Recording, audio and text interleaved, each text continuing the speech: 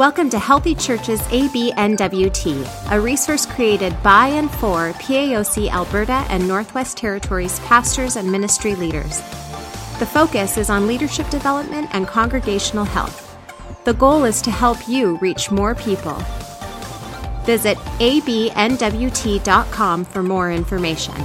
Well, hey there, and thank you for joining us on the ABNWT Healthy Churches podcast. I'm your host, Jeremiah Rabel, and we spend time every month talking about issues relating to church health. We want to bring you in on discussions that we have about what it looks like for us to reach more people. We have 4.1 million souls in our region, and we believe that we can reach them with a gospel message. With me today is Bob Jones. Bob is no stranger to our district and serves as part of our district lead team, as well as the lead pastor at North Point Community Church, where he has served for 29 years. Bob, you have tons of leadership experience, and you've served so well, so welcome. Thank you, Jeremiah. Well, tell us briefly about your story. So in a galaxy far away, I started as a pastor in 1980 in a little town called Essex, Ontario. Okay. And then went to Montreal, and in both places I served as an assistant pastor. So that was a total of 10 years. Okay. And then in 1990, Bruce Fisher asked if I would come to Edmonton, to Central Tabernacle with him. He was just starting off, and asked if I would come in and be the Christian education pastor and missions pastor. So I said yes, and that started our journey here in Alberta. We loved it. We've loved being here. When we came into Central, we discovered that it had been eviscerated by a horrible split about 2 years earlier. And although there wasn't a banner on the wall, I think everybody lived by the fact that our best days were behind us. Oh, wow. So if we could just recreate the past, then we could have hope for the future. We tried that for 4 years, and then in 1994, Pastor Bruce went on disability. And in May of 94, I was asked to become the 21st senior pastor of Central. Okay. So my thought was to double down on trying to recreate the past, and did that for 6 years. We worked on developing a missions program, dynamic evening services, the singing Christmas tree, choir at Easter. We made some headway, but we were losing a lot of young families to the suburbs because there were 10 new church buildings that had gone up. And ours was a commuter congregation near the inner city that was not really interested in reaching out to the inner city. So in 2000, we looked at the idea of relocating. And we had an overwhelming, strong vote to relocate, to go to the least churched area on the frontier of Edmonton. Wow. And that's when the fun started. We couldn't find land, couldn't raise money. There was a vote to overturn relocation, which failed, but then people relocated on their own. Attendance declined. There was a petition to remove me as the lead pastor. Our board was sued. Someone stole our eldest son's identity and began a letter-writing campaign. And that fun went on for 3 years. But the thing that came out of it was it really galvanized our leadership. Yeah. We had a resolve to continue on with pursuing relocation. Our board stayed unified. We had each other's backs. And then we found land, developed a facility design, sold our downtown property, opened the facility, and then invited people to come as they are. Wow. And that started our journey. Wow, that's amazing. So what's been happening since then? Well, God's really blessed. Over the last 13 years, we've seen 3,100 new people become part of the North Point Church family. We've more than tripled in Sunday attendance. We've gone to 3 services and 2 auditoriums. We just added on an 11,000 square foot expansion. And in all that time, we've consistently financially supported the district, Vanguard College. Yeah. We gave away $1 million to the Village of Hope, and we've raised an additional $2 million for World Missions. And I think the greatest thing is in the last year, we saw 350 people make decisions to follow Jesus between March 2018 and March 2019. Wow. Wow. And you celebrated your 100th year, right, as a church? Yeah, we're 101 years old now. Oh, man. So talk to us about the last 2 years. Like you talked about, you saw people coming to Christ last year, but just share with us what's been going on in the last 2 years as a leader and some of the shifts that you've been making. Well, we've had a good run at North Point of ever-increasing congregation and attendance. But around spring of 2016, I just had this gut feel that we were losing momentum. All the signs were still there that things were good. New people were coming, and people were still accepting Christ. But by the end of 2017, we actually had our first time where we had a negative growth. We were down by 1%. And that's about the same time that the district started to talk about revitalization and going through a process. And so I put my hand up and said, hey, when you guys are ready to do this, we'd love to be first. And so that was March 2018. And we started our vitalization process then. And, I think the interesting thing, Jeremiah, is that at the same time, the Monday that we were to start, my wife Jocelyn was diagnosed with cancer. And that was devastating. She would require major surgery.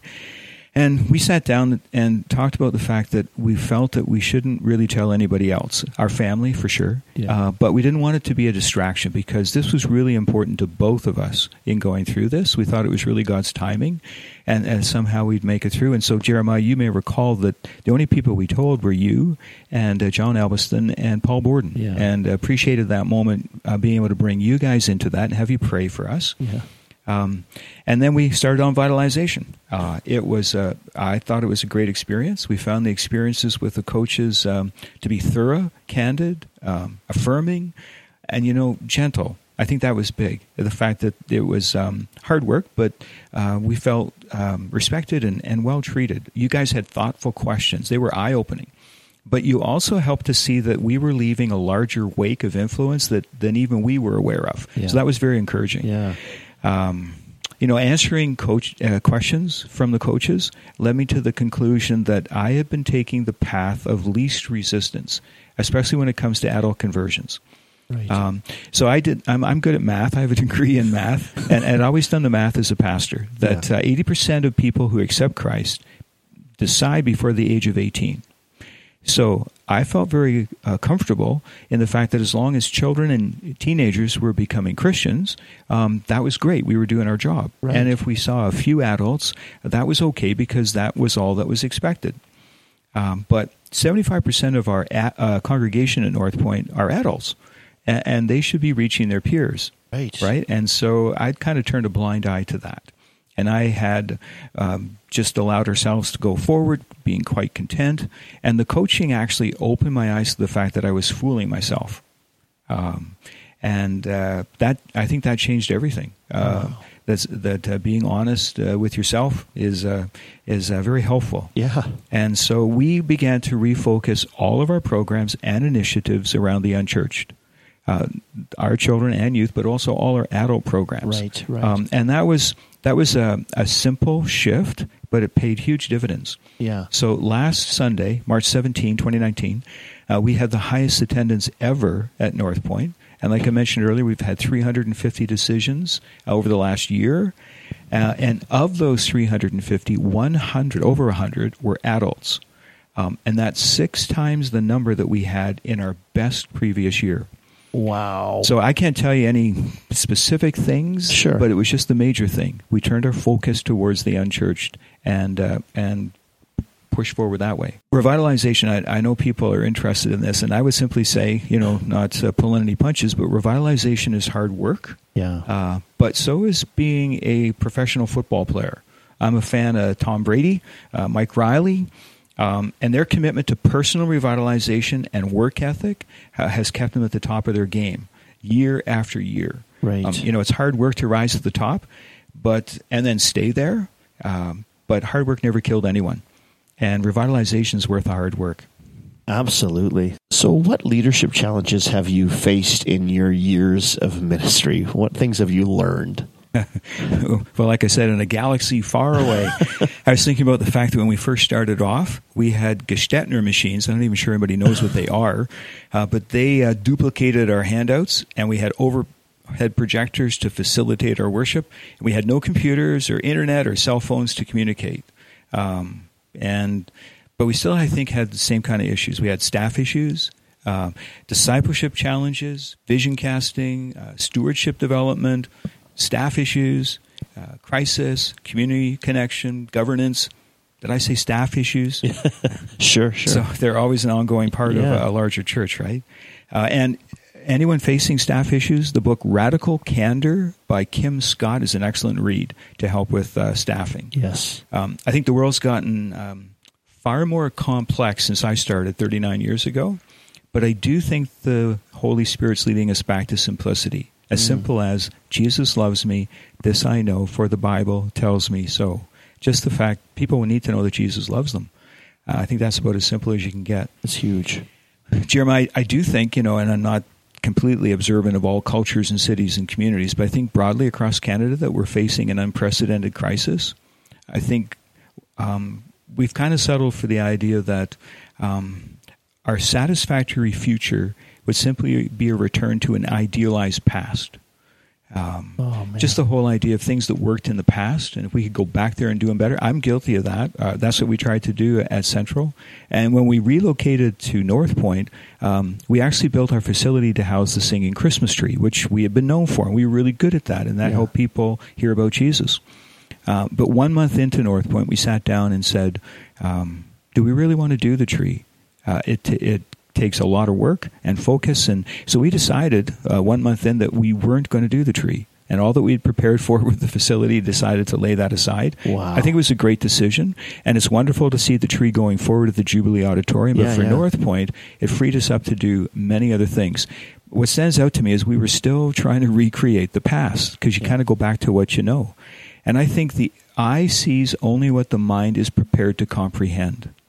And we really need to have a mindset change. I need to have a mindset change. And I think that's one of the greatest gifts that pastors can give to themselves, is to perhaps read broadly, to read out of their own discipline, to read people they'd never thought of reading, to listen to people who aren't like them, to engage with people who aren't like them, to broaden the perspective of what we see in our culture. Because if we don't do that, we're just going to keep seeing what we've always seen, we're going to keep doing what we've always done, and we won't change. You get into an echo chamber. Yes. Yeah. For me, one of the other challenges was keeping evangelism on the front burner. That's a hard thing. So I've been in 3 different churches, only 3, one in Essex, one in Montreal, and now in Edmonton. And we tried different things, bus ministry in Essex, even a summer drive-in church where people would pull into the parking lot in their cars. In Montreal, we tried a radio program and backyard Bible clubs. And we had a campaign called Each One, Reach One. We even had Heaven's Gates and Hell's Flames come in. And then at Central, we had Sun City, which reached out to inner city kids. We started Alpha at Central, and then the Singing Christmas Tree. That helped us reach our community. Yeah. And then at North Point, we've developed community carnivals, day camps, support groups like Divorce Care, Grief Share, Single and Parenting. All of those have helped keep evangelism on the front burner. Yes. But it's been very intentional. It doesn't just happen, and that has to be strategized and then financed and prayed over and promoted. Yeah. I think the other challenge that I've seen, and I'm not sure everyone experiences this, but discipleship by saturation, that's what is changed. So when I first got into ministry 39 years ago, it was typical for people to go to Sunday school and then church in the morning and then a pre-service prayer meeting and then church at night and then a post-service prayer meeting and a midweek Bible study.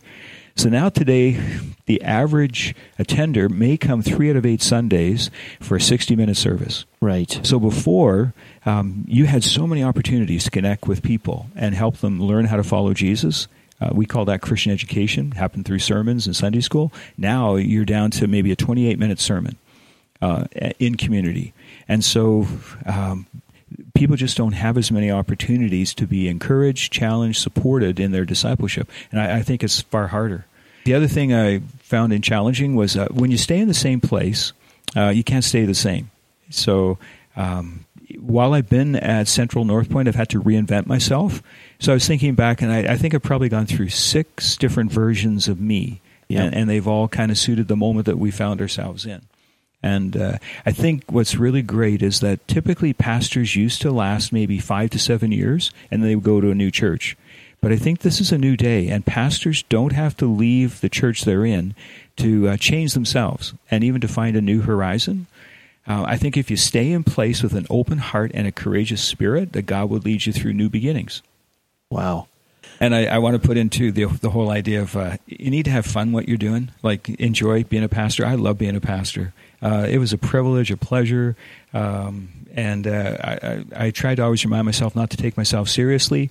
I'm a serious guy. I'm really serious about stuff, but I tried to remind myself not to take myself seriously, to be able to laugh at myself, and then simply just have a real relationship with Jesus, to love Jesus and then love people as Jesus loved people. So what is the one thing that has kept you focused on the main thing all these years?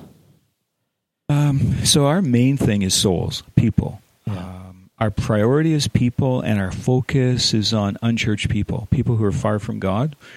And I think, if anything, the one thing that's kept me focused is eternity. You might call it a holy reverence. Yeah.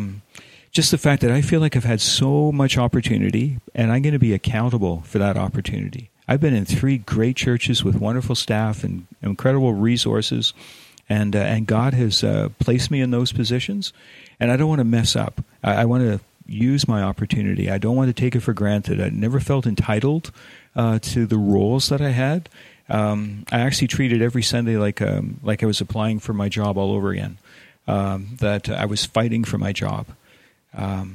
And so I really made it my job to ensure that North Point existed as a thriving come-as-you-are community that really, truly could include skeptics and the uncertain and the used to believe and the sold out, the all-in, the fully devoted, and have them come together around the conviction that Jesus is the Savior, the Son of God. Wow. That was very intentional.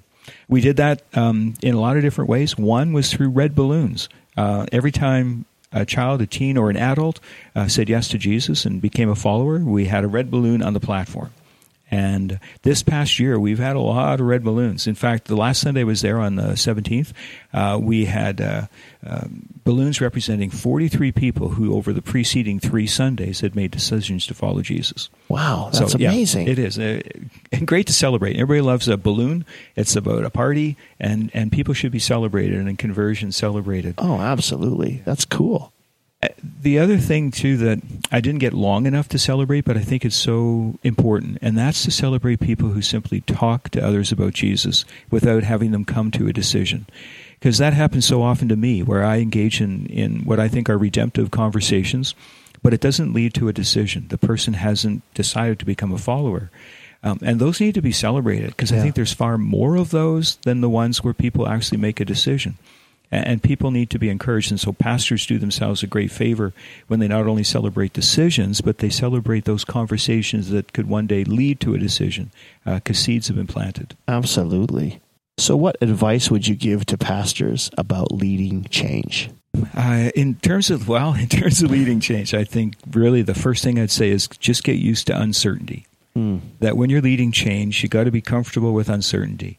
You may know the direction you think you're going, but your direction doesn't usually end up like as a straight line. It's up and down and zigzag as you get there. Right. And I think the reason that's so important is because that if you wait until you and everyone around you is 100% certain that the change you're about to make is God's will, then you'll never make a change. You just won't. In relocation, what helped us was the phrase, "It seemed good to the Holy Spirit and us." So if people ask us, well, did God write on the wall or tell you in words that this is what you should do? It was no, but it seemed good to the Holy Spirit and us. And this was the beauty of a unified leadership, our board, right. And staff, and going forward with that. That's really what sustained us. I think the second thing is that all change creates opposition. If you don't have opposition, once you make a change, you will. And the volume of the opposition is usually directly proportional to the size of the change and the character of the opposition. So I've always encouraged our own staff to consider the source. If people are critical of what's going on, just consider the source before you react to that source. I think the idea of creating a sense of urgency in making a change is important, but at the same time, you have to lead at your own pace. So when we went through relocation, some people said you went too fast. Other people said you went too slow. It's kind of like Goldilocks in the hot or cold, right? But when you lead at your pace, then you're responsible for that change and that pace. And at least you're leading at the pace that you determined. Right. So whether other people think you're too slow or too fast, you go at your pace, you stick with it, and you'll get to where God wants to take you. Relocation has been our subject, and that's what I keep going back to. But I think the other thing in terms of change is that as a pastor, one of the biggest things that you can do as a leader is be an advocate of change for those who are fighting against a stigma or shame associated with their life.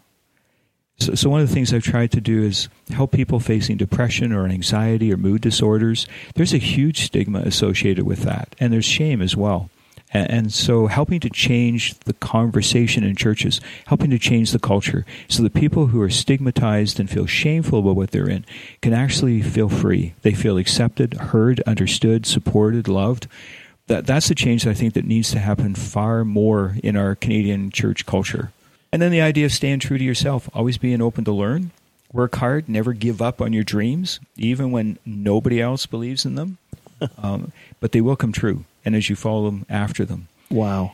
And I think, Jeremiah, if you'd let me, I'd just kind of close off with one verse that really has helped me immensely. When I became lead pastor, I did a series out of the book of Joshua. I went verse by verse back in 1994. And the Message version of Joshua chapter 1, verse 1, and a few verses just after, it says this: I'll be with you. I won't give up on you. I won't leave you. So be strong, be courageous. You're going to lead this people to inherit the land that I promised. And don't for a minute let this book of Revelation be out of mind. Ponder and meditate on it day and night, making sure you practice everything written in it, and then you'll get where you're going, and you'll succeed. Haven't I commanded you? Strength, courage, don't be afraid, and don't get discouraged. God, your God, is with you every step you take. Thank you so much, Bob, for your time, and thank you for joining us. As always, share this with your team and any other ministry leader that you think would benefit from this conversation. We want to see our churches reach more people. Until next time.